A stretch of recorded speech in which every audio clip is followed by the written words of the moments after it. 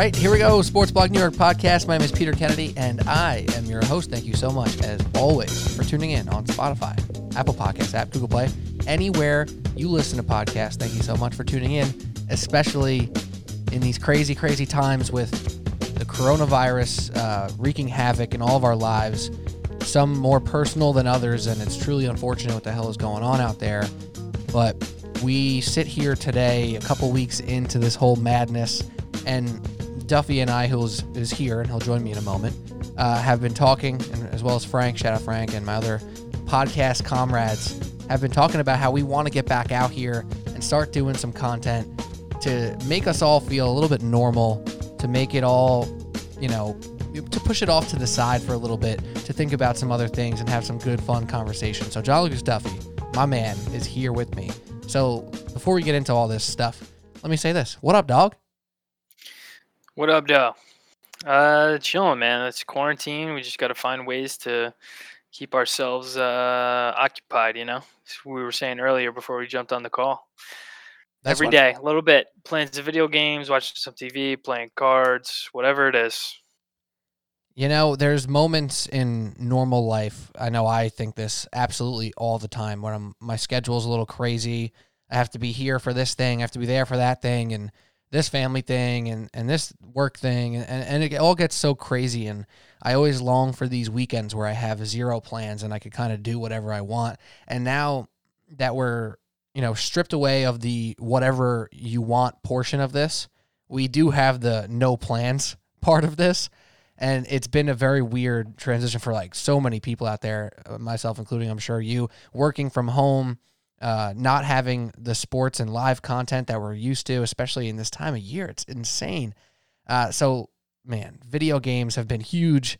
And honestly, in the future, we're going to do other podcasts about different things, not just current sports like we're going to do in this podcast. We're going to talk about the NBA, but we're going to talk about some old stuff. We're going to go back and watch old games, talk about old teams, talk about some of the things from our childhood, as well as maybe we'll talk about video games. We'll do a whole podcast maybe about the games that have gotten us through this quarantine and some of the old games we've dusted off and some of the new games we experienced, maybe same for TV, movies, and et cetera. But Duff, what has been the number one thing that has sucked up your time in your quarantine life?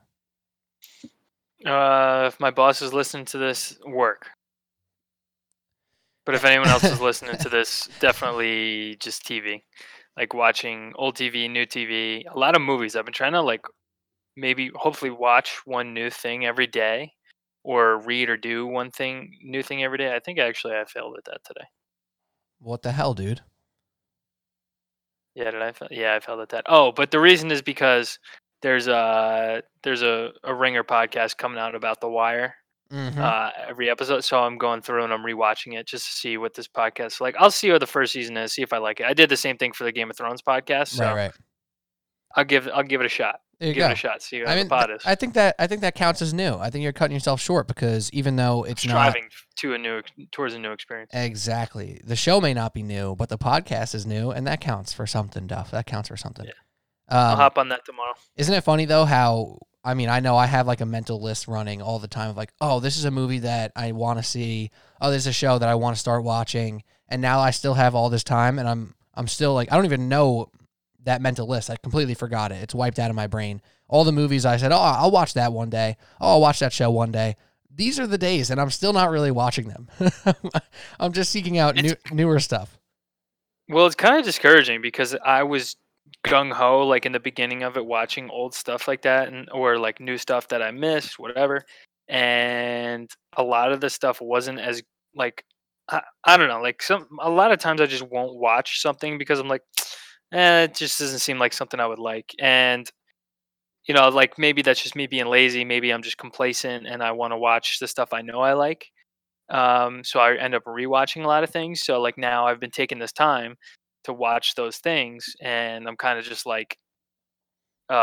right, whatever, let's watch them. Hopefully I like it, whatever. And I'm finding out most of the time I really don't like it, and my instincts are correct. Oh man, it's disappointing. Disappointing development there. It's not where I expected that to go. Well, have you I watched the original Blade Runner. That doesn't really hold up, special effects and whatnot. It's mostly action sci-fi stuff and something made I don't know. I think it was the 80s when that came out, so like that doesn't hold up as well. Can't be good. Uh, I watched 1917 last week. Okay. I did not like that. I thought it was Oh, boring. I thought the way it was shot was cool, and it was like I thought that aspect of it was really nice and like pleasing. But like as in terms of the story, like how the story went, like I don't know. But the other thing is like I didn't watch it in the theater. I feel like that would have been kind of like Dunkirk, where if you don't watch it in the theater, you don't get like you're totally immersed in the story and what's yeah. happening around the That's characters, a big screen film especially in right there. such an intense environment. Like so that one I would say is 50% me, 50% the movie. And then what else? Oh, but I did watch like a weird movie. I was honestly like not even looking for this movie. I was just scrolling through HBO Go app with them in the movie section. It's called The Darjeeling Limited. Darjeeling Wow. Limited. Okay. Yeah. Darjeeling.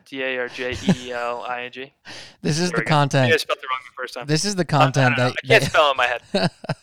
It's like if you've ever seen that meme with Owen Wilson when he has like the head bandages on, and he just is pointing his finger and he's like, "Look at these assholes." right. It's like that's really the only thing I knew about the movie is that meme. So I Okay. was I like, didn't "Oh, even know where flip it that on." was from.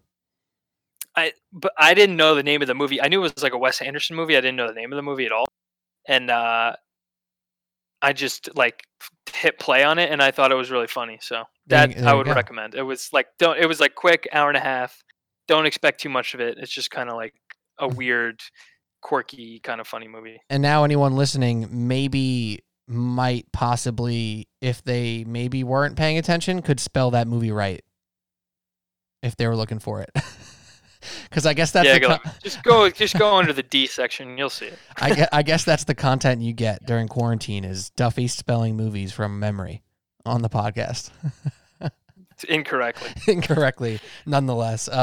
Before we get into our big topic here, which what we're going to do, we wanted to do one more current episode, and current is a tough word to even use here because obviously the NBA season's on pause, right? But we are going to act basically as if the season is done today. Playoffs or not, doesn't matter because these are regular season awards, and we're going to pick our all NBA teams. But right before we get into that content, I just, this is such a weird time in life, and I don't know how to put it all into words. I'm not here to try to lecture anybody, like stay home, watch hands. I don't know, sure. But I guess just take this time. This is my only piece of advice. Take this time, Duffy. I'll drag yours into this. Try something new. That's a great thing. Number 2, do things that you've been meaning to do for a long time or haven't gotten the time to do. And 3, just call your family, right? I feel like that's a good little guideline to get through quarantine. Yeah, I've been doing that. Walking my dog like so much more and on longer walks than I usually would do. So now I take that time while I'm just out walking. I'll call my family members or like, my dad or brother or aunt or something like that. Right. And your friends too, those little Zoom Great time. chats. Those Zoom chats are good times out there. So yeah, do what you got to do. And if you have any good advice for us to try some stuff out during quarantine, hit us up at SportBlog NYC or me at P Kennedy with 2 Y's. And we'll have at it. We'll be out here hopefully every week again, starting now with new podcast content. And it should be fun because we're going to do stuff that I guess I can say we've always like been interested in, right? Like rewatchable type stuff or deep dives into specific events like Linsanity or our top favorite Knick players since the 2000s or best Mets and Yankees teams since the 2000s. Things like that we can kind of have fun with, explore, be casual, and just try to have some entertaining conversation. So I think it'll be fun, and hopefully we can experiment, and hopefully you can enjoy the ride and help you stay sane while you're taking your walks or pacing around your house or apartment or whatever. But without further ado, John Lucas Duffy is here. My name is Peter Kennedy, and we're going to give you guys our all NBA teams for the 2019-2020 shortened season, which still hurts to say, Duff. It still hurts to say, but that's how we're going to treat it right now. We're going to pretend like the season is over because, unfortunately, that's what we got right now. That's the best we got right now. So yeah, they haven't officially canceled any regular season games. They're hoping to play them in like neutral sites in the Bahamas or wherever, but I'm not too optimistic about that. I'm just praying we still get playoffs. Yeah, what I'm doing here with this whole thing, sports and non-sports, I'm just expecting the worst and getting happy with any wins we can get. So yeah, these tournaments all are great ideas, and hopefully we get some semblance of a playoff or an end of a regular season, end of playoff if we're lucky. But we'll take what we can get at this point. And right now, what we can get is into the season that we saw thus far. I will say this about the season though, Duff, and I was thinking about it on my long walk today. Very hard to think about the signature moments of this season, right? Because the way this season was breaking down with the Bucks' incredible run throughout the season, they were in first all along. The Lakers, like quiet consistency and then resurgence or surgence at the end there. The Clippers and the Raptors and the Celtics and the Nuggets. A lot of teams. Yeah, a lot of teams were doing cool stuff, but it all felt like the signature moments were a week or 2 or 3 weeks away. And this was a really, really interesting season that was just about to start to peak. I don't even think it was about to peak. It was about to start to peak. And that's why it stings extra. Because I think about the season, and do you agree or disagree? It's hard to really put your finger on like multiple signature moments of this season. Like, what was the signature game? Like, yeah, we had some good Clipper-Laker games. We had... I think some good battle between the Bucks and the Lakers, if I'm not mistaken, and some other games, and the Zion stuff was really fun. But Duff, when I say all this stuff, do you agree? Do you think there was more signature moments than I'm letting on?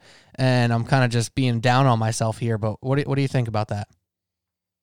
I'd say signature moments. I think Zion making his debut, I feel like that was definitely a signature moment.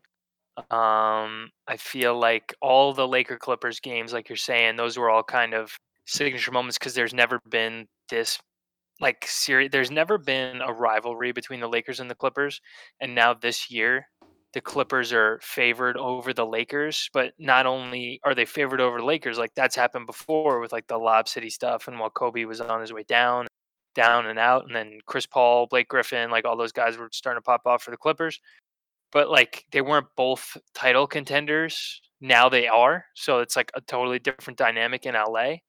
I feel like the Heat were doing really well.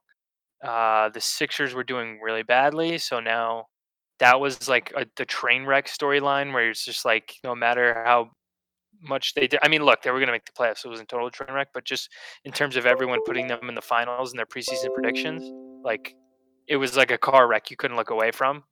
Uh, and then like, but there was a lot of off the court stuff that kind of shrouded this season in a really disappointing way. In terms of David Stern passing away, Kobe passing away, and now coronavirus putting a halt on the season. Like it's been such a roller coaster of emotion on the court, off the court, things happening in and around the NBA. But I agree with you that the best moments on the court were still coming for this season. I really feel like when the season started, it was kind of like weird and not that good, and I wasn't totally enjoying it that much. I think a lot of that has to do with like Kevin Durant's out, Steph Curry is out so soon, and along with Klay Thompson, then Zion isn't playing until like almost 50 games into the season, maybe, or 40 game, whatever it was.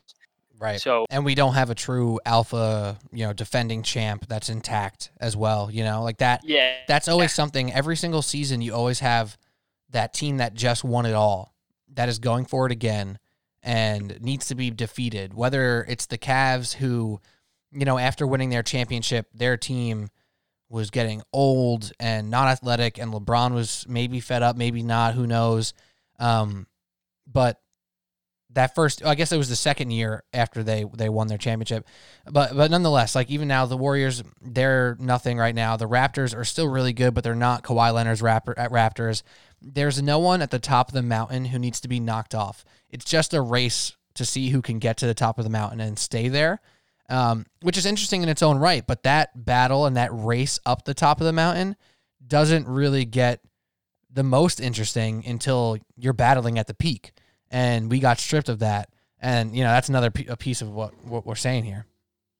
yeah, like this whole season was just kind of one big buildup to kind of, like you're saying, all these teams are trying to prove themselves, and then they're proving, starting to see, if this team gets hot, if this team gets hot, they could maybe knock off the favorites in this conference or that and we just didn't get it. It was like robbed of us. Who's going to make the playoffs? There were a lot of close rates, especially in the West. Like we talked about it a bunch. So, right.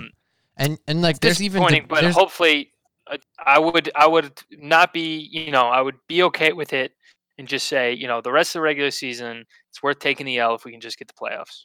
Absolutely. I mean, in real life, the NBA stuff isn't as important as people being sick and all that stuff. So, like, we don't want to be insensitive, of course, but this is not the podcast you're going to come to try to find breakdown of a pandemic and a national crisis. So, like, obviously, we're not trying to downplay any of that, but from a true basketball standpoint and a sports standpoint in general, it really does sting just a little bit extra because in these times of struggle and crisis, sports is one of the best things that helps everything feel normal again and helps you have something to look forward to again.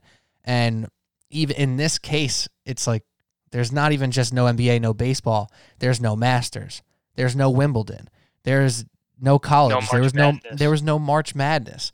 And like even a podcast like us, like we're probably going to do an NBA draft preview at some point. And one of the best ways to preview the draft is to talk about March Madness. Like all these things are getting so bundled up, and we know it's not the number one most important thing. But when you have something else that's such a tragedy, it's nice to look to sports. So, I mean, hopefully we could still do that with these conversations. But I think we all know where we all stand on this whole situation. But Duff, how do you want to do this? So we purposely didn't tell each other our all NBA teams, right? So we have each of our teams written down already. I think we discussed like one or two players just at like super short length. So what do you want to do? Do you want to go back and forth, guy for guy, or do you want to read a whole team off at once? You want to go 3-1, 1-3? What are we doing here? We're doing some live podcast planning on the podcast, the best type of content. Let's do team by team. Team by team. So you're going to read off a whole team, and then I'll read off my whole team, and we'll discuss. Yeah. And we're going to start at 3 or start at 1? We got to start at 1, right? Got to start at 1. Okay. Well, one's easy, right? I mean, I think there's only one spot. I think there's one spot up for debate on one. But well, let's see. So you categorize the players at each position, because I feel like this year there was a ton of flexibility. That's a fair point. Well, I guess there's only one way for us to hash this out. Let's start. So why don't you read me your All-NBA first team right now? Do it. Okay. So first team, 2 guards, 2 forwards, and a center in that order. Guard number 1, LeBron James. Guard number 2, James Harden. Forward number 1, Giannis. Forward number 2, Kawhi. And my center was Anthony Davis. And that's my first team All-NBA. What about you? Very close. Okay, so we already have one difference. And I kind of figured that's the one right there. That's the thing you're talking about. I did not anticipate we were going to have any same team. And, well, now we almost definitely won't unless we somehow got the third team down. Because I assume I don't think we did.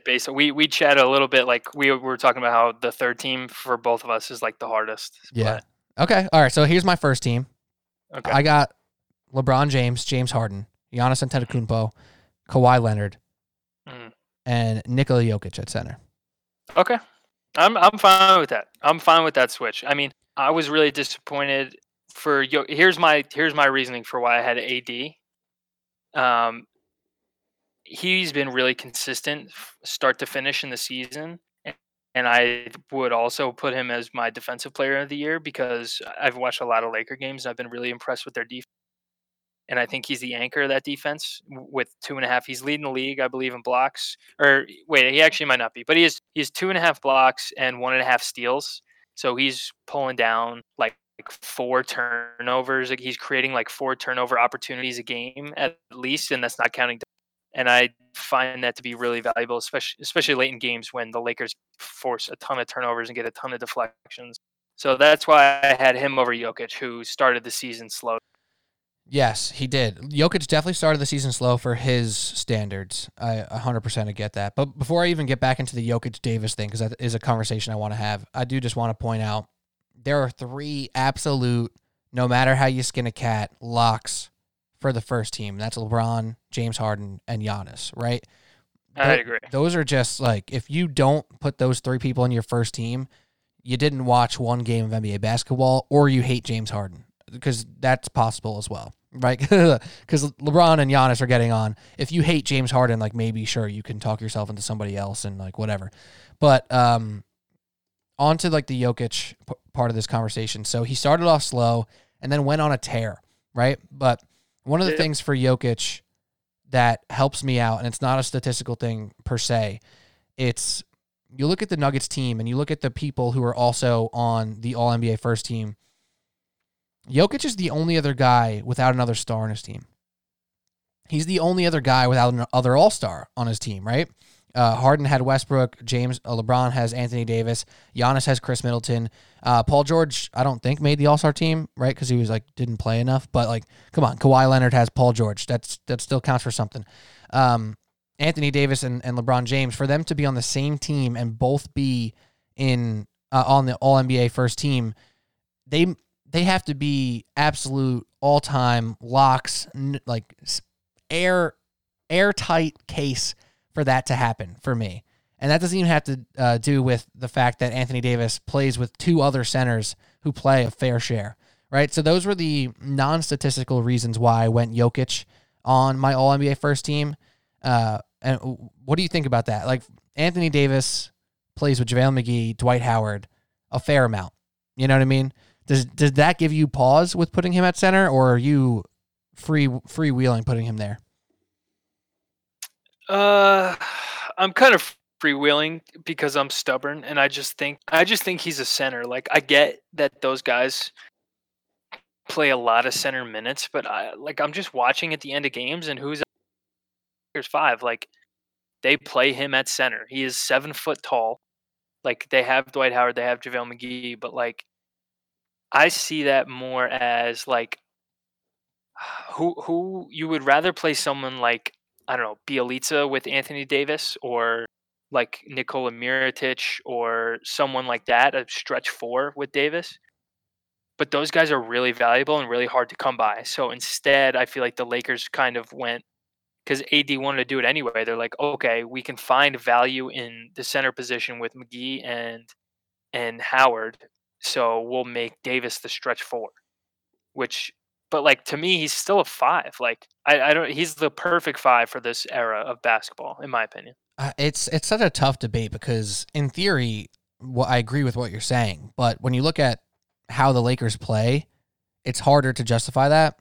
So, I mean, Anthony Davis plays 34 minutes a game, and Dwight Howard and JaVale McGee combine for 35. So, no matter how you skin it, Anthony Davis is out there for more minutes than not with either Dwight Howard or JaVale McGee.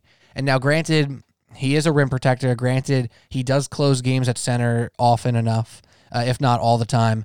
That number right there, those numbers right there, make it really hard for me to justify putting him at center when the All-NBA team is still set up like this, which I think is silly, but it is set up like this. I need to reward the center, Nikola Jokic, who is also rim protecting without, two other incredible shot blockers and LeBron James on his team. Nikola Jokic actually has had a really good defensive season, surprisingly, and he's been able to do a lot around the rim on defense. So I'm feeling pretty comfortable putting Jokic there. And I know it's really, you're splitting hairs here, but I just have a hard time justifying Davis as a center. And I'm actually not even sure what the NBA has on that. Like, do they allow him to put him at center? I don't know if that officially came out yet, but I'm under the assumption that he's a forward in this All-NBA counting, and that was definitely what made it easier for me to pull Jokic in, even though I think it's pretty close anyway. That's fine. I don't necessarily disagree with too much of that, but like, what I definitely don't agree with is how like the NBA categorizes these positions and like forces you to put players in these boxes with like really limited wiggle room. So this is my way of just being like, I don't really care if you're a center or forward.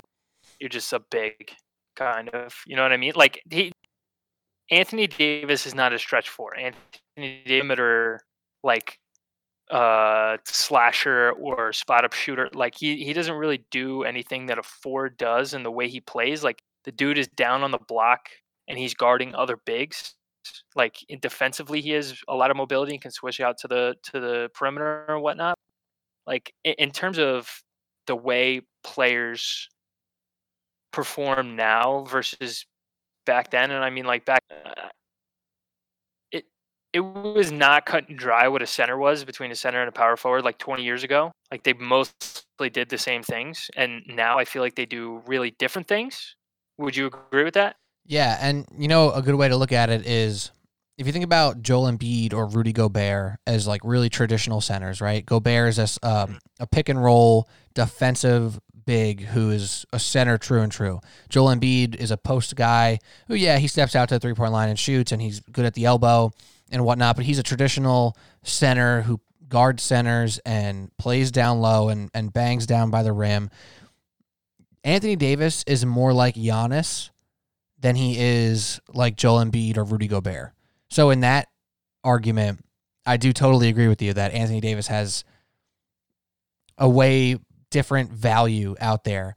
His value, though, works as a center and forward in present day, right? So if you think about it with this old way of looking at positions, yeah, it's probably hard to justify him as a center. But if you look at it specifically in today's NBA, even though he's more like Giannis than he is Embiid, that doesn't mean that Giannis isn't a center. It doesn't mean that Anthony Davis isn't a center. It just means that whole thing is mucked up. And realistically, it should probably be guard, and 3 wing bigs, right? So, like, yeah, it's splitting hairs, but I feel you. It's a hard thing because, like, think about this. LeBron James has been a forward on the All-NBA teams forever. And now everybody's just like, yeah, no. Now he's officially a point guard because he hasn't been doing this his whole career. Like, you know what I'm saying? And I mean, like, thank God they never had it like point guard, shooting guard, small forward, power forward, center. Because it's hard enough with the guard, forward, center. I think in the next couple of years, it has to change to 2 guards and 3 wing/bigs and just leave it at that. But like, it's just, I know I listen to Zach Lowe's podcast on it every year, and he always gets so pissed, and he tries to pick every loophole out that he can. Because now, like Ben Simmons, in theory, if this was 5 years ago, Ben Simmons would be a small forward, but he's a point guard. So there's progress here, but that one thing with Anthony Davis, specifically him, and how outspoken he is about not being a center makes this so tricky. But also, one more thing on Jokic before we move on.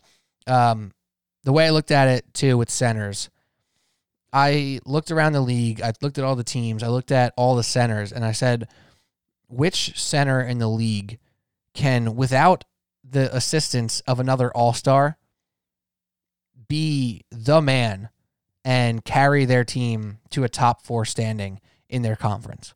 And I don't think I thought of any. And you can probably bring Anthony Davis into that, but also you could pick a hole in that argument because of his lack of success before playing with LeBron James, right? And never being a top 4 seed ever. Now, granted, the Nuggets do have good depth and they don't have any other stars, but they do have good players. I just looked at Jokic as a guy who has the offense run through him. The Nuggets rely on him so much for offensive production, and his defense got better, and he went on a really, really good run in that middle portion of the year. It made me feel very, very happy and very comfortable putting him there, because I think right now, if you don't count Anthony Davis as a center, he stands above the rest, including Embiid, who's had a weird season, to say the least, as the best center in the game, by far, Nikola Jokic. All right, that's fine. I just think I see the way I see it as a center. I just think of it as like big man. I don't think about it as like center versus power forward. Sure. That's the way I choose to look at it. Absolutely. It's just like he plays like a big man to me. Like he's a lot of post ups, protects the rim. That's kind of how I feel about it. Big facts. I'm in on it. All right. Anyways, let's go to our second team. Do you want me to go first since you went first on the last one? Yeah, you go first this time. Okay. I'm going to predict we have 3 of the same here. And I got Damian Lillard, Luka Doncic, Anthony Davis, Jimmy Butler, and Rudy Gobert. Okay. Yep. 3, exactly. Do we have Lillard, Doncic, and Butler? Yep. Those are the ones. All right, so round out your second team. All right, so I had Dame, Luka, Jimmy Butler, and then I had Pascal Siakam and Nikola Jokic. Okay, so there we go. The only person that I have in my top 10 in my All-NBA first and second teams that you don't is Rudy Gobert, and who you have that I don't is Spicy P, correct? Correct. Okay, I mean, is there really much to argue there? I mean, we're going to go through some of these guys and like highlight some of the really awesome things that they did this year, but I don't feel like there's much big arguments there on any of those guys. Like maybe could you even argue that Jimmy Butler would be out of there? Would you argue that, I think you could argue about Pascal Siakam, but those three specifically, Lillard, Doncic, and Butler, any arguments to knock them down from second team? I mean, maybe Butler is the only one I can think of just because of raw numbers. Like there are other forwards in the league I feel like have better raw numbers in terms of just his splits. But I think weighing in just kind of like team performance and how he's kind of revamped his image this year. It's as much a narrative pick as it is a performance pick for me, in terms of like now he's the guy on his own team and he's getting like the team is winning and they're successful and he's playing the way he's most comfortable playing, which is like not shooting threes, attacking the rim, taking some mid range, and playing tough defense. Like he is just really playing Jimmy Butler basketball. So and he's in the perfect place in Miami to do exactly what he wants to do. And you haven't heard anything but positive things from him or his teammates this whole season, which is like a total 180 from the last 2 or 3 years that we've seen from him. So I really I kind of just want to reward that whole package. He's also averaging 6 assists. Yes. Which is that might be a career high for him. I'd be surprised if it wasn't. I will fact check that, but it's obvious. I mean, you always have the balance when you're talking about all-stars, even MVP, and especially these all-NBA teams, right? You look at a guy like Trae Young, right, who's averaging 29 points and 9 assists and offensively has put on a show and highlights every single night seemingly, right? And Spoiler alert, he's not on any of my all-NBA teams, but if you watch the games, if you pay attention to winning impact, like he's not on the same level as Jimmy Butler. It's not even freaking close, right? So I like that you prefaced it that his raw numbers aren't that great, and maybe some people will overlook that. But if you're paying attention and you've been paying attention to the Heat, like you understand the impact that this guy has. It's absolutely off the charts. That is a career high, 6 assists per game for him. He's 20 points, 6 rebounds, 6 assists. And with that team, with some scoring punch in the rookies and Nunn and Hero, Goran Dragic still doing his thing, the surgence of Bam Adebayo, Jimmy isn't asked to score 29 a game. He's asked to score 29 every couple games or every other week to really put the team on his back. But his job is so much more than that. Yeah, exactly. And his job is so much more than that. And it's more important than putting up 29 and losing by 20 every night, like maybe teams like the Wizards have Bradley Beal or Trae Young. And I'm not saying, Trae Young and Bradley Beal don't have a case. We'll get into that. But I value what Jimmy Butler's done a million times more, and I think everybody should. Yeah, I think he was going to ramp those points up in the playoffs, I think. But by taking kind of a step back and being like the Heat overall focused approach, really gets guys reps and gets them comfortable so that in the playoffs, someone like Hero or Nunn isn't and Bam aren't uncomfortable taking a step forward in certain games where they might be feeling hot in the playoffs. So you need those X factor guys. The example I always come back to, I think it was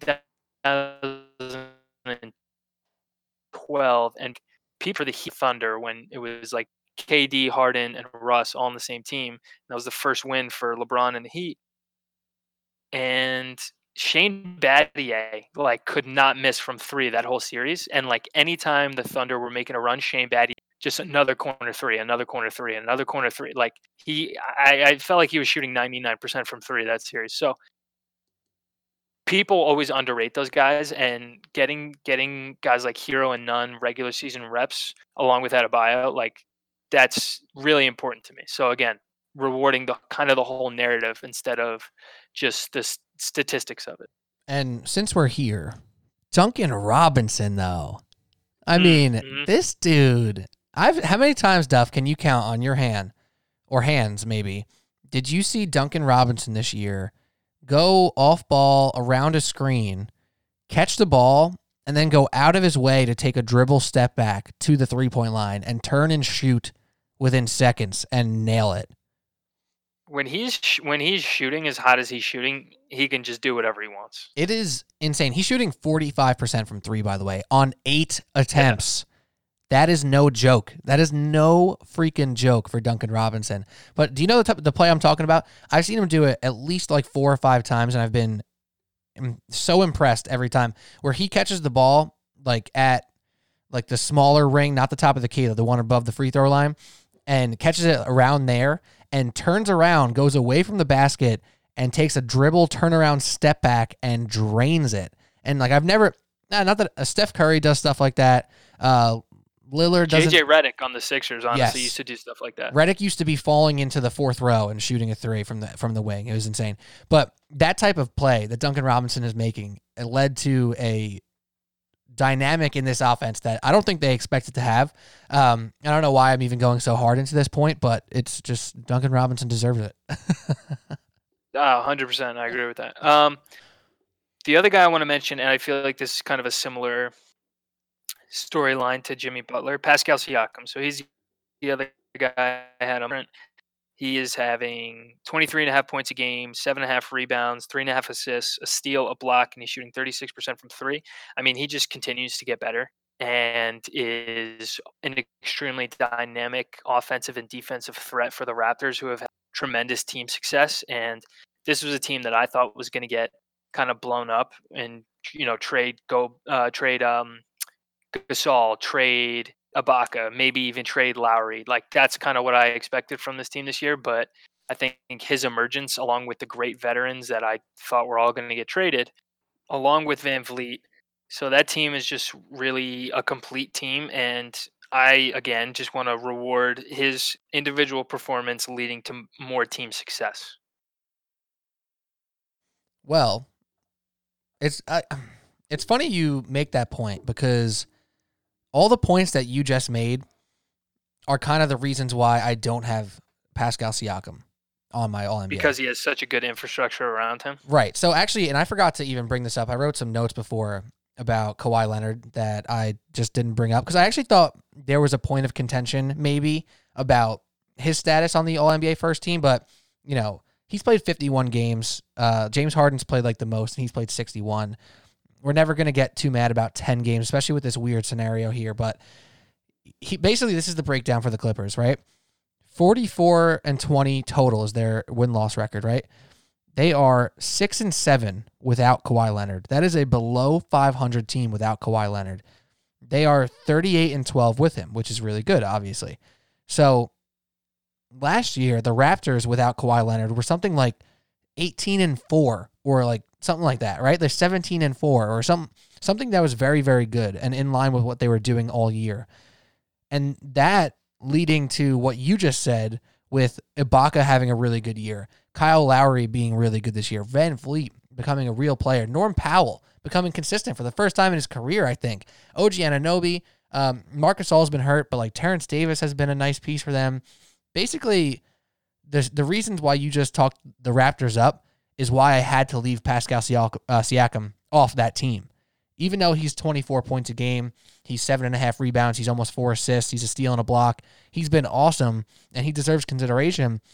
This team is really good, and they're a well-oiled machine, and that made it hard for me to prop him up over a likes of Jimmy Butler or people we're going to get into on the third team.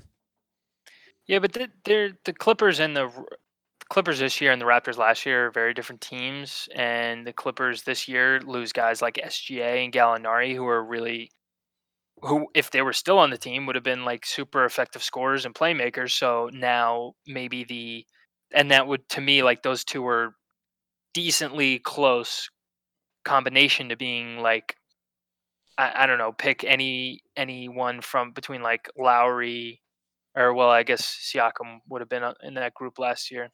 I don't know. You're right. The supporting cast on the Raptors was better, and it's not even just about that. It's just like when you're comparing resumes here and you look at the Raptors, and we're trying to consider team success in these All-NBA teams, right? And maybe that should knock off Lillard down a peg, right? But Lillard's numbers have been absolutely outrageously good. Like, he should be possibly in the top 5 for the MVP voting again, even though he's still going to be like number 4 or 5. But he's 29 points. He's 8 assists. He's 4 rebounds. He's 40% from 3. Like, Lillard is off the charts, right? So, like, I'm not going to knock Lillard down. But when I'm comparing, Jimmy Butler to Pascal Siakam to Chris Middleton to Jason Tatum and all these different guys, I did take away from Pascal that this Raptors team, it almost reminds me of an old Brad Stevens team, kind of a current Brad Stevens team too, if you think about it. But like, if someone goes down, someone else is stepping up and can fill that role for 2 weeks at a time. And that's how the Raptors have played this season. And it's that little resume, little season note that knocked Siakam down for me a little bit.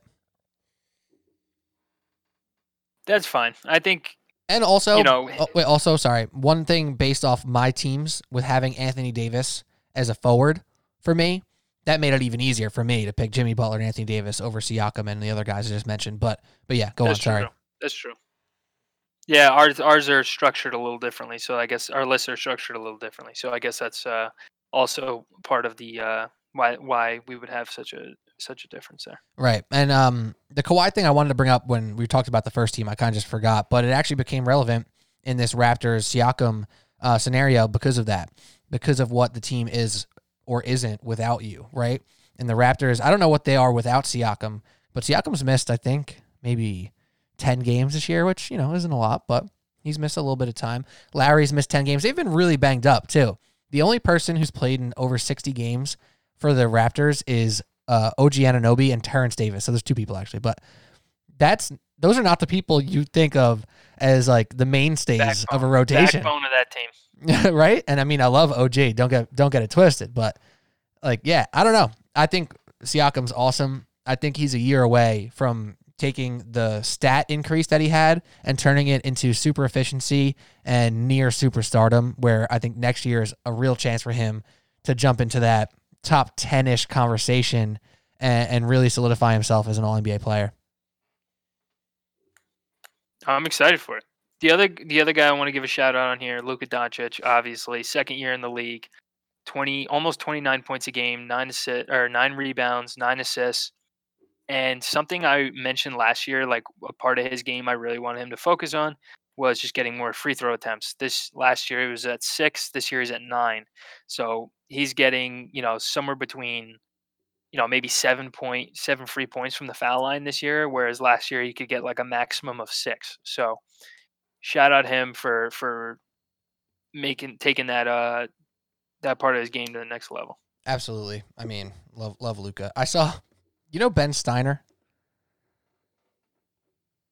Are you familiar with Ben Stein? Ben Steiner. He's like some NBA writer guy on Twitter. From where? Oh no, I don't know. Yeah, honestly, not even that important who he is, because what a terrible list this guy put out. He writes for The Big Lead, which I like Jason McIntyre, but The Big Lead isn't my favorite site. He put out a best NBA players under 25 list on Twitter the other day, and didn't have Luka Doncic number 1. Who do you have? He had Trae Young. I wrote from the NBA Outsiders Twitter, actually, at NBA_Outsiders. I said it would have been more acceptable if you didn't even put Luka on the list at all and said that he's just too good for that list. Like, yeah, that would have been actually not as hot of a take. Yeah, if you said like, oh, purposely left Luka off because he's too good for the under 25 list, I would have been like, yeah, word, obviously, of course, that makes so much sense. Cool. But instead, he had Trae Young, Luka Doncic, Ben Simmons, then D'Angelo Russell before Jason Tatum, Donovan Mitchell, Devin Booker, Karl-Anthony Towns, Zion Ja. It got ugly quick. When did he come out with this list? Like yesterday. Jesus. I mean, maybe if he did that list at the beginning of the season, okay. Nope. Luka Doncic, number 1, all the way, every day. How you doing? How you been? All right, let's move on. Whatever. I just need to get that off my chest, I think. All right, I do want to talk about Rudy Gobert, though, because he is my center on second team. I'm going to go on a limb and say he's your third team center, and if not, I don't know That's correct. What it is. Okay, so this dude, Rudy Gobert, Mr. Coronavirus himself. We can joke about that now because he's okay. And so is Donovan Mitchell, for that matter. But 15 points, 14 rebounds, an assist and a half, sneaky, 1 steal and 2 blocks, right? Those numbers are fine. Sure, they're good. They're actually really good for a center. 70% from the field. And his win shares are 4th in the whole league. The Basketball Reference win shares. He is one of 4 players in the NBA to have hit double-digit win shares this season with James Harden, Giannis Antetokounmpo, Anthony Davis, Rudy Gobert. That's the list for win shares. And not all of his win shares are from defense. He has, I think, the 3rd most defensive win shares. That is correct. And he is in offensive alone, number 5 on win shares. So I know win shares aren't perfect. Rebounds definitely help boost that up. But his efficiency, his presence, and his overall gravity on defense and offense, I think have proven bigger than what we thought he was in the past. So proud of him to be an all-star for the first time. And I think second team All-NBA is the perfect spot for him. I slightly disagree. I think it's 13, but that's fine. That's fine. Otherwise, I agree with everything you said. Like he's just a dude he's just like perfect with kind of everything he does in terms of rim running, Jesus, and rim protection on the other end. So he's just kind of like the prototype for that, and kind of what you would want the most out of that type of player. So I'm fully okay with it, and that's kind of like the best case scenario center in the league right now. So right, and in this climate of centers in the NBA, which we talked about before with Jokic and Anthony Davis and Embiid, and Karl Anthony Towns will bring into the conversation as well. Some of those guys they're so talented and they're so ridiculous, and you almost don't even want to grade them on the same scale, right? Because Rudy Gobert isn't getting the touches that Jokic, Cat, and Embiid are getting. He's not getting post touches because he's not good at it. Yeah, sure. But like, it's just not his role, right? So if you discount those unicorn centers who haven't had great seasons in Towns and Embiid anyway, he is the perfect center, because when you think about the other centers, the other guys who are really quality starters, the Steven Adams of the world, Montrezl Harrell doesn't start, but you know, that type of player, Jared Allen, Domantas Sabonis, Valanciunas, and Nikola Vucevic. Those are the real centers of the NBA, right? They're not the unicorns. They're not the flashy guys, but they're quality, good players. If you count all those guys in, Rudy Gobert does all of what he does better than anybody else, and he doesn't play outside of himself. And that's why I love him so much, because he does what he's good at, and he's awesome at it. So I think outside of the unicorn centers, he is the best center in the league. And I don't know if that's like a weird caveat that's worth making, but it feels right in this scenario in the NBA, all NBA teams. He is the center with the highest floor. And when I said like he's the best case scenario center, I kind of just meant like he's the best case scenario in terms of having realistic expectations and not, really thinking that your center is going to be a unicorn, like you're saying. Absolutely. And in this world where Clint Capella comes to mind here, right? You talked about floor raisers. I considered, and we talked about this during the trade, I actually did a solo pod, I talked about this. Clint Capella was a floor raiser for the Rockets. He wasn't a ceiling raiser, and that's why they decided to go off Clint Capella and go small ball, because the Rockets believed they saw what they had with a Clint Capella center team. Not centric, but with him at center. And they wanted to take that risk and play small and see what happens. And maybe the Jazz one day will figure out that their best closing lineup is actually, without Gobert, and a small ball lineup with like Bojan Bogdanovic playing center, or who the hell knows what it's going to be, right? But for the time being, for the regular season, for what we have in front of us, this dude for 82 games, or in this case, 62 games, makes an incredible impact on winning basketball games. All right, I think it's time to move on to our third teams, unless you got anything else. Nope, go on. All right, I'm gonna kick it off again. And my 2 guards are Ben Simmons and Bradley Beal. Ben Simmons, almost 17 points, 8 rebounds, 8 assists, and just over 2 steals. He's leading the league in that. Bradley Beal. Now, I've been harping on team performance and things like that.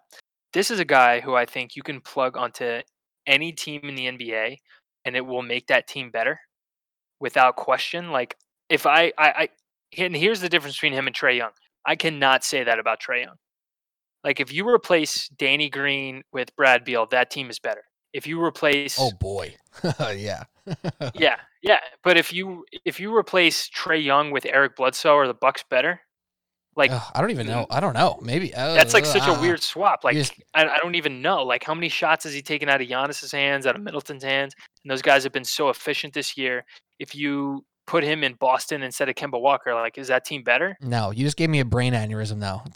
I know. Oh It's my but it's god. like Wait, it's like tough. weird. Like you I but swear to God. that's the thing. It's like you have to seriously think about it. Like how would all those points translate onto a contender or something like that? Whereas if it's Brad Beal, I don't have to think about it. Like he is better on every other team. Like granted, the team he's on now is terrible. I don't think that's his fault really. I just don't think they have any pieces around him. And all their cap is being eaten up by John Wall and weird stuff like that. Jan Mahimni, even though he's actually doing not terrible this Yeah, year. which is like such a weird development, by the way.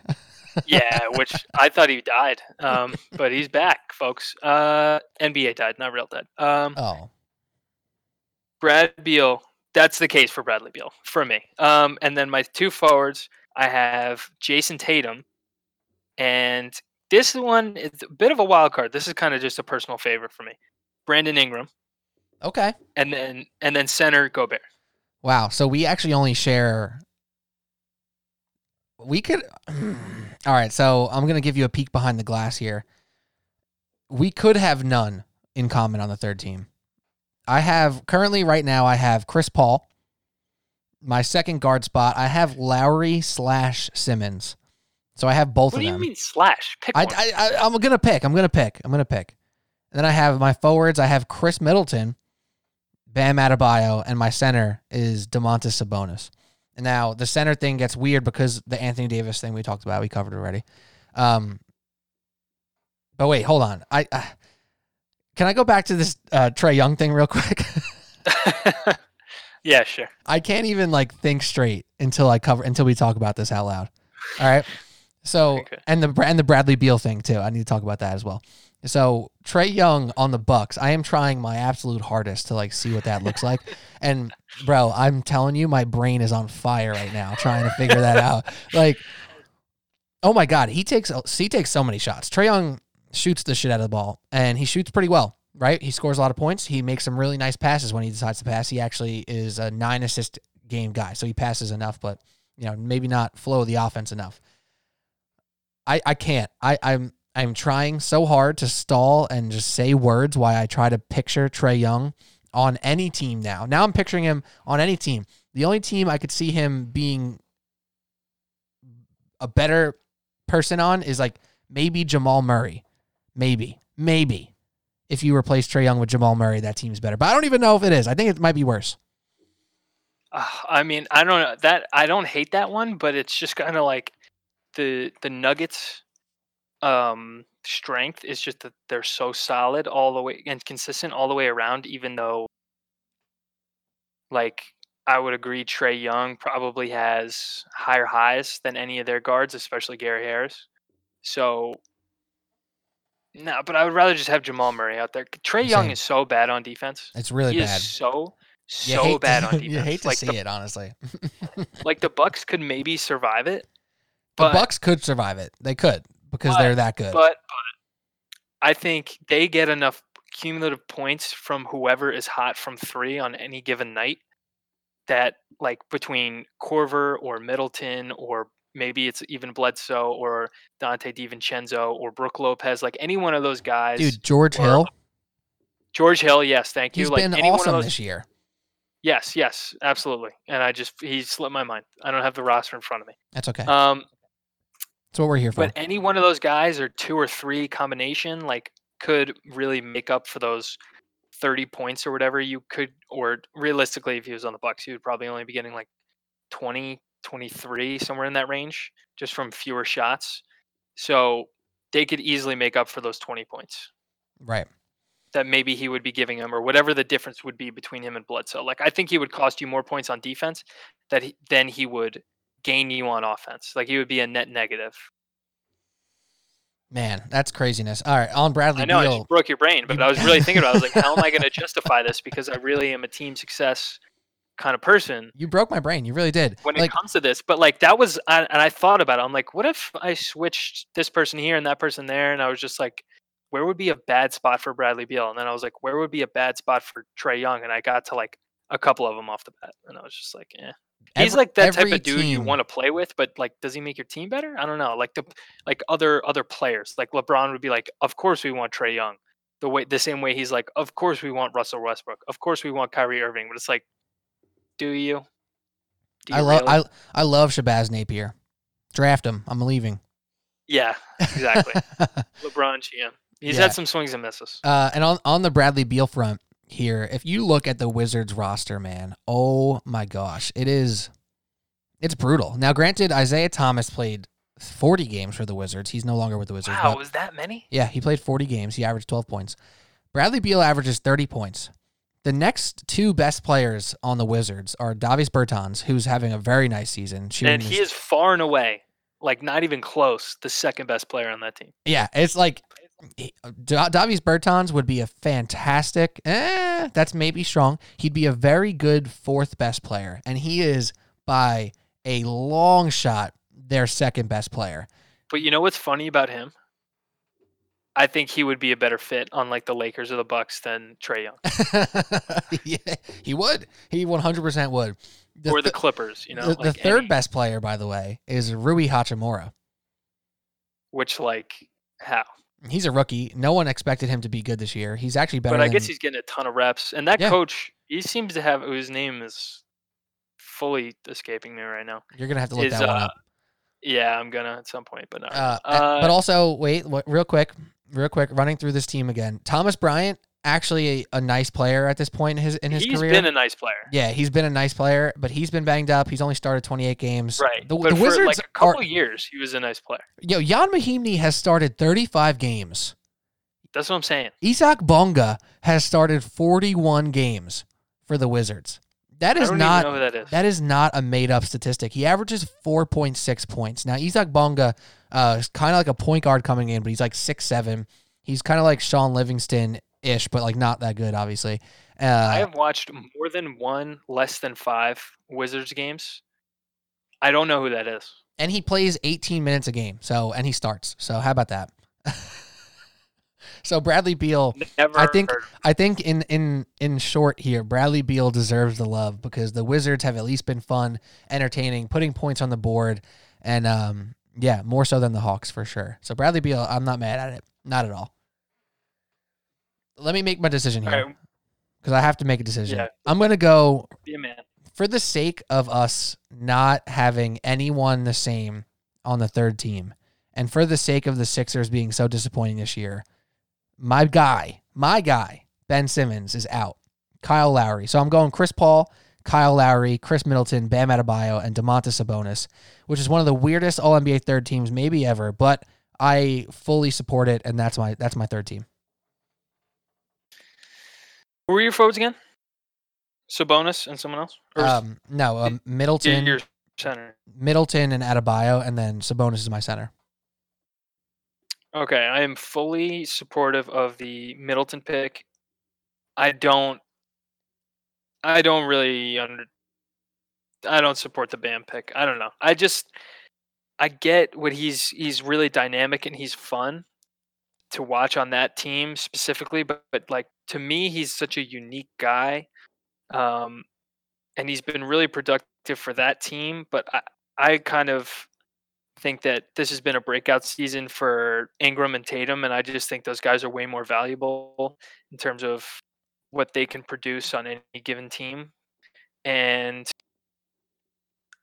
to me, they've been equally fun to watch. So for me, that's why I have those guys. And Tatum, he's averaging 23.5 points, 7 rebounds, 3 assists. He's shooting 40% from 3. Ingram, 24 points, 6 rebounds, 4 assists, shooting 38% from 3. And this is a guy people were basically ready to write off because he was performing well in LA. And meanwhile, he's still 22. He may have turned 23 this season. Yeah, I mean, it's hard to argue against that, but here's my case for Bam Adebayo. 16 points, 10 rebounds, 5 assists, 57% from the field. Doesn't really shoot threes, so we're not even going to bring that up. This is, to me, the Draymond Green All-NBA scenario, right? Like, this is the fact that his team is good. He is a huge reason as to why that team is good. And in this specific case, his value rises above what some of those other guys are doing, in my opinion. And that's why I went with Bam. So basically, yeah, he's not going to put in 28 a game. He's not going to be able to carry an offense for a couple weeks at a time. But all the other things that he does and the way that offense runs through him makes me feel comfortable with putting him in this spot. Because when you watch the Heat, it's not like he's just in the right place at the right time and getting offensive rebounds to get his 16 points. Like, they are running the offense through him. He occasionally will bring the ball up as a point center. And when you have that type of value and in fast break, you can do the things that Bam Adebayo does, that allows me to justify rating his value at all NBA third team level. And I think the Draymond Green thing is exactly what you have to look to. Now, he's been on 2 All-NBA teams, and his numbers aren't even as good as Bam Adebayo's. Now, I think Draymond had some years with some higher assist totals than 5 when he made All-NBA, but his career high in points is 14. 14, 9, and 7.5 was his best statistical season, and obviously he's won his Defensive Players of the Year and his All-Defense teams and whatnot. But I think that's the perfect comp for Bam Adebayo and why he deserves it. In a vacuum, yeah, Jason Tatum does more offensively and can carry a team offensively. But in the actual systems of these NBA teams, Bam is allowed to do what he does best and make a bigger impact than people I left off, who are my honorable mentions, which include Bradley Beal, Jason Tatum, Pascal Siakam. I wrote Russell Westbrook. I wrote Donovan Mitchell, Bojan Bogdanovic. But Bam Adebayo, with all those other things considered, I think deserves this nod. Okay. I'm going to tell you why he doesn't deserve it, and this is a precedent I don't want to set. You're saying he gets the Draymond Green treatment. The reason Draymond Green got the Draymond Green treatment is because he was on like one of the best teams of all time, and I don't want to. That was kind of like reward this team success, champion, all that. But that was when they were on a historic run. Like, the Heat are doing better than we expected, but they're not even like the best in their conference. I think they ended the season as the 3 seed. I don't think their team has done enough to warrant that type of like team success nod from a Draymond Green type player. Like, I don't want to set that precedent for That's someone fair. like that. I mean, now, the granted, Celtics I have a think better he's record. a more skilled guy than Draymond. Yeah, but I think, we've talked about this all the time. Like, if Draymond Green was on his own team, he's not doing.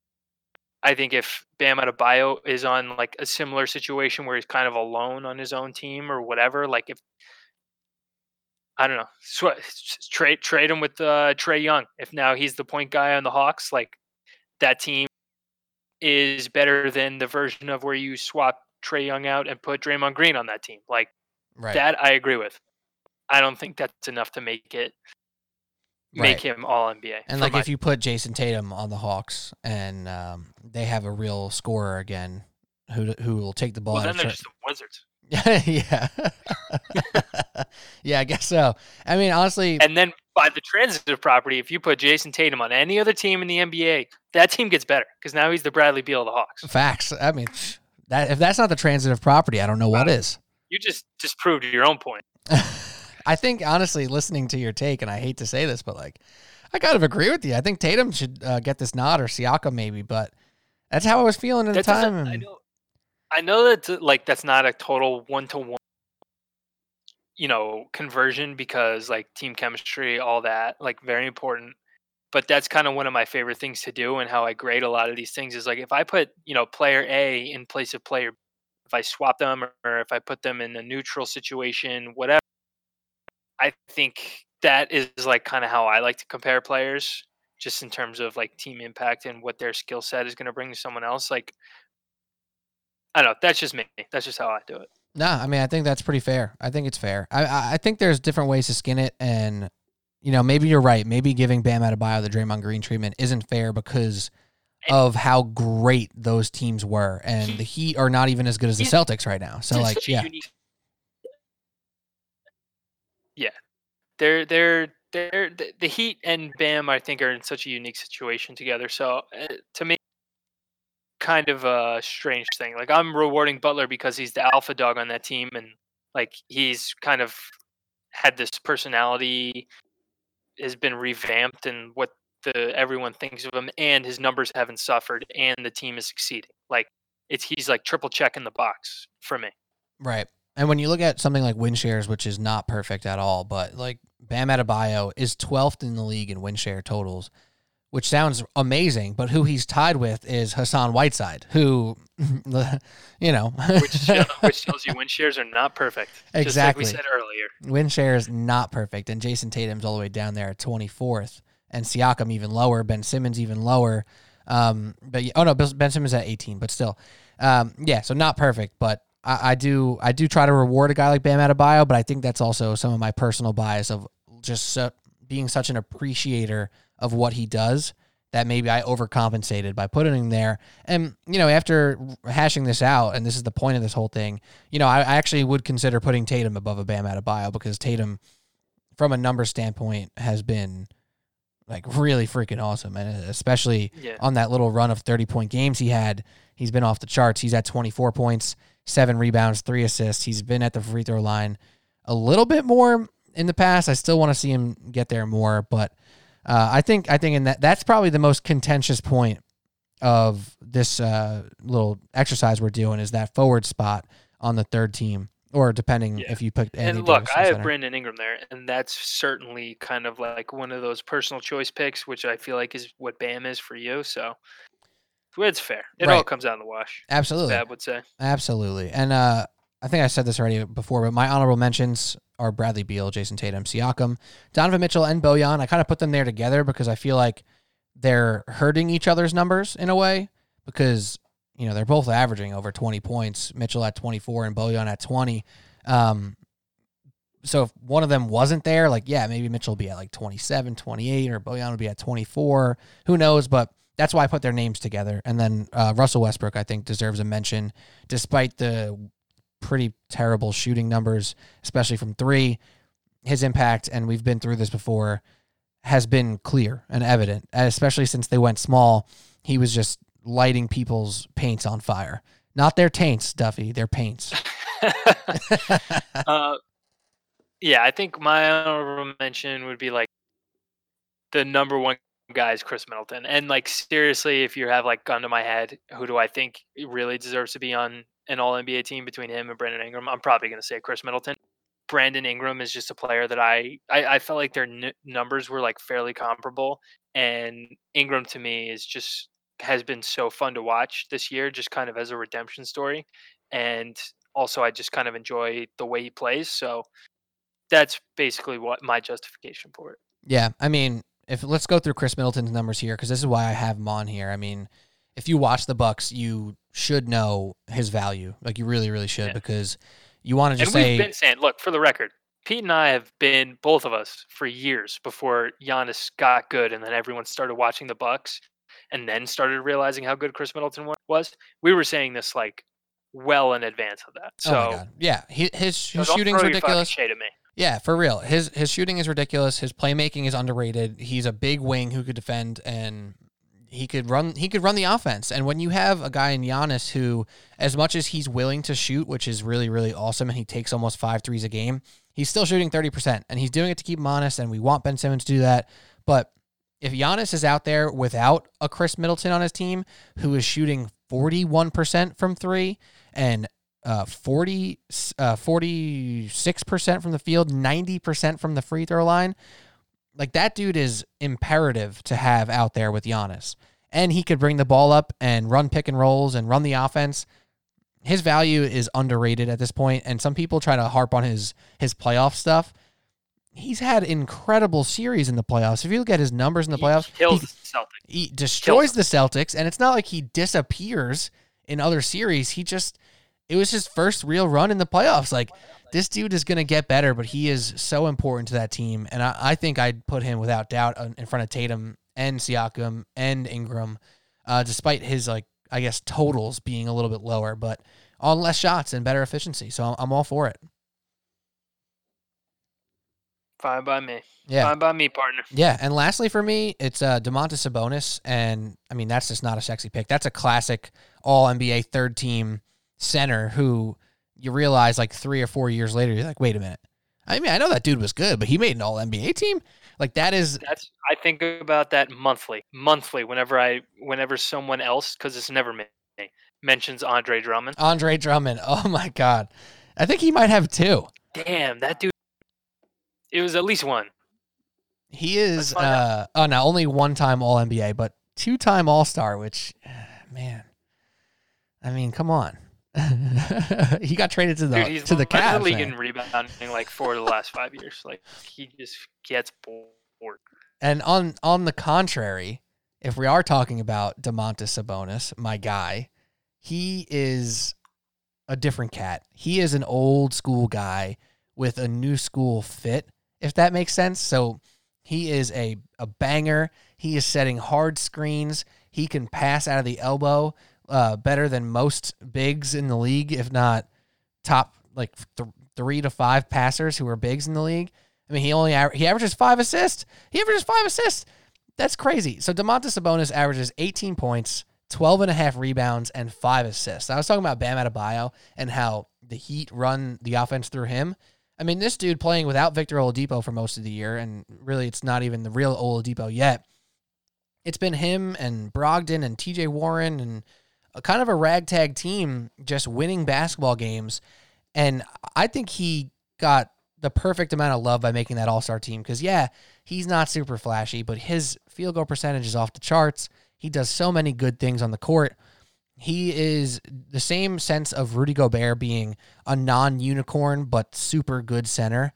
Sabonis is right there. He's not as good as Gobert, but he is extremely impressive to watch what he can do in small spaces and what he can do defensively and setting screens. Like, I love watching that guy, and I think he's only getting better. I don't know how many All-NBA teams are in his future when, Embiid, Cat, Gobert, Jokic are all super healthy and efficient. But I think it's just his time to sneak one in. This is his time to sneak one in, and it's not a Drummond situation because this dude actually helps win games. True. But to me, just going back to the Anthony Davis thing real quick, Sabonis, is like, he's basically a forward in my mind. Like, he is the prototypical power forward in my mind. Like, I know he's listed as a center. Yeah, but that's old to me. That's an old way of looking at it. He's an old power forward. I'm just saying, bro. Miles Turner is like the center on that team. Yeah, I mean, Miles Turner is definitely a center and definitely on that team. I don't know. It's weird because ESPN has Sabonis as a power forward, but Basketball Reference has him as a center. Correct. I don't know. I guess, you know what? Maybe my whole NBA teams need to be thrown in the trash right now. Because if Sabonis is a center, I guess Anthony Davis is a center, right? I don't know. I mean, by your logic. By my logic. By my own logic. Again, thwarted by yourself. Oh, God. Brutal. Absolutely brutal. You know who the leading scorer on the Pacers is? Offhand? TJ Warren? Yes, TJ Warren. Very well. TJ Warren, that's my guy, is the leading scorer on a team that is 5th in the Eastern Conference with 39 wins at this point. Pretty impressive by the Pacers, honestly. Craziness. Absolute craziness out here, Duff. I mean, that was a good exercise. I think we talked about a lot of players there that are important and have made impacts on this season. It's weird because we didn't talk about LeBron, Harden, or Giannis at all. Those are just gimmies, though. Because like, it's just that's more of a conversation to have when we talk about like MVP. Exactly. They're like on the best players under 25 list. They're the Luka of that list, where it's like, oh, I lost you. No, I'm here. Oh my gosh, we just got a new member. Oh, he's not. His mic is muted. We're not going to bring him in yet. It's okay. But basically, Giannis, Harden, and LeBron are to the All-NBA team as Luka is to the best under 25 team, because Just it's rise so above it. clear that they're there. You don't have to even argue it. You don't have to mention a stat. You just say LeBron, Harden, Giannis, and you're like, yeah, the three best players in the league. There you go. I agree. Fully automatic. There you go. I don't know. Is there anything else you want to add, Duff, to our All-NBA conversation before we say our goodbyes and last words? I mentioned this before, but I just want to say I think we spent a little too much time talking about like guards, forwards, centers. And I think that has less to do with us and just more about like how this system is constructed by the league. So I find that to be a little disappointing. And when I hear people like, Kevin O'Connor talk about how it shouldn't be that way, or people like Zach Lowe say, it shouldn't be that way, I've kind of just like poo-pooed it. I'm just like, just figure it out. It can't be that hard or whatever. And when I'm actually sitting here trying to justify which player I'm going to put it at which position and, like actually writing it out, I realize that it sucks like trying to really just like you're splitting hairs like when you're doing that, and it's like almost it's not worth it. Like that's not what the exercise is supposed to be to me. It's just supposed to be like the best 15 players. So Right. I would say just get rid of positions or make it guards and forwards, and then don't even worry about like centers. I think but it's tough because they lace these awards into how much money players can actually make. Right. So it And really doesn't matter. is it good or bad that if there was no Yeah. centers on here that Oh. Sabonis would never get on it and Gobert would be questionable? Is that good or bad? It's up to debate because you could say based off of how this NBA is still set up, even though it's less set up like this, a center is still important and still valuable, and all teams have a center basically except for the Rockets, right? So do you want to take that away from Gobert and take that away from Sabonis? Now, obviously, like Jokic, Kat, and Embiid would still have their really great chances to make an All-NBA team. But these other guys, Sabonis, Andre Drummond, or people of that ilk, like basically, is it wrong to strip that from them? Because if you take away the center, mandated center position in the All-NBA teams, half of these guys are never even sniffing. I agree. It's just kind of weird, but like it's one of those things where people will like do it. They talk about it for a month. They talk about when the awards come out, and then the next season they would never talk about it again. Right. I mean, the All-Star thing is a little different too, but Sabonis made the All-Star team. So did Bam Adebayo. So I don't know what that says about But anything. like, would I rather have Chris Paul or Domantas Sabonis on this list? I'd rather have Chris Paul on this list. I didn't have a place to put him though. Oh yeah, you didn't have Chris Paul. I did. What the hell, dude? Chris Paul is sick this year.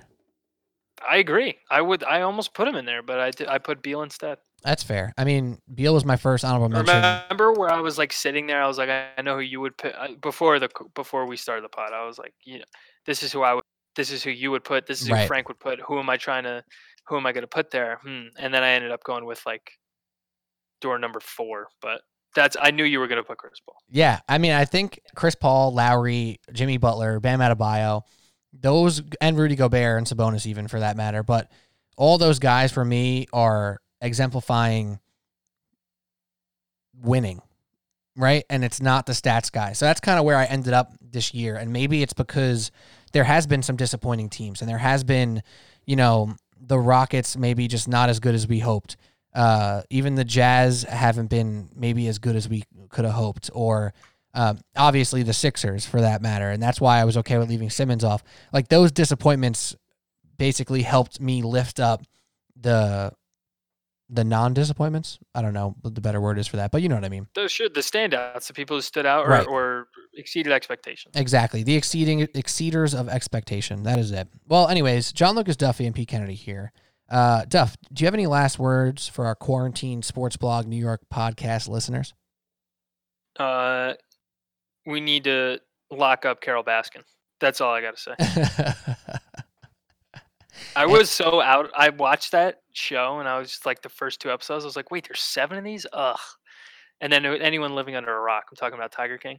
And then I watched the 5th episode and I was like, I still don't know if I like this. And then I watched 6 and 7. I was like, that was pretty great. I wish it was only like 5 episodes instead of 7, but yeah, really I mean, it was just so funny and so many great like references for other people. It's unbelievable. Unbelievable entertainment. I didn't see episode 1 and I saw 2 through 7, and that's fine by me. Like I don't need to go back and like I don't feel like I missed anything because of the absurdity in that show. That you get your fix. I have my trash TV fix for the next like 3 years in. I don't have to watch anything ridiculous. I agree. Absolutely. You're not missing anything. Insane. Don't worry about it. Yeah. My last words are keep an eye out for the Michael Jordan documentary. What? April 19th release is finally coming. What was it called? The Last Dance? Last Dance. About his last season. I am all in on it. I am here for it, and I look forward to it. So, yeah, how about that? And also, MLB The Show. Shout out to MLB The Show because I've been ripping that game lately. So, yeah, how about that?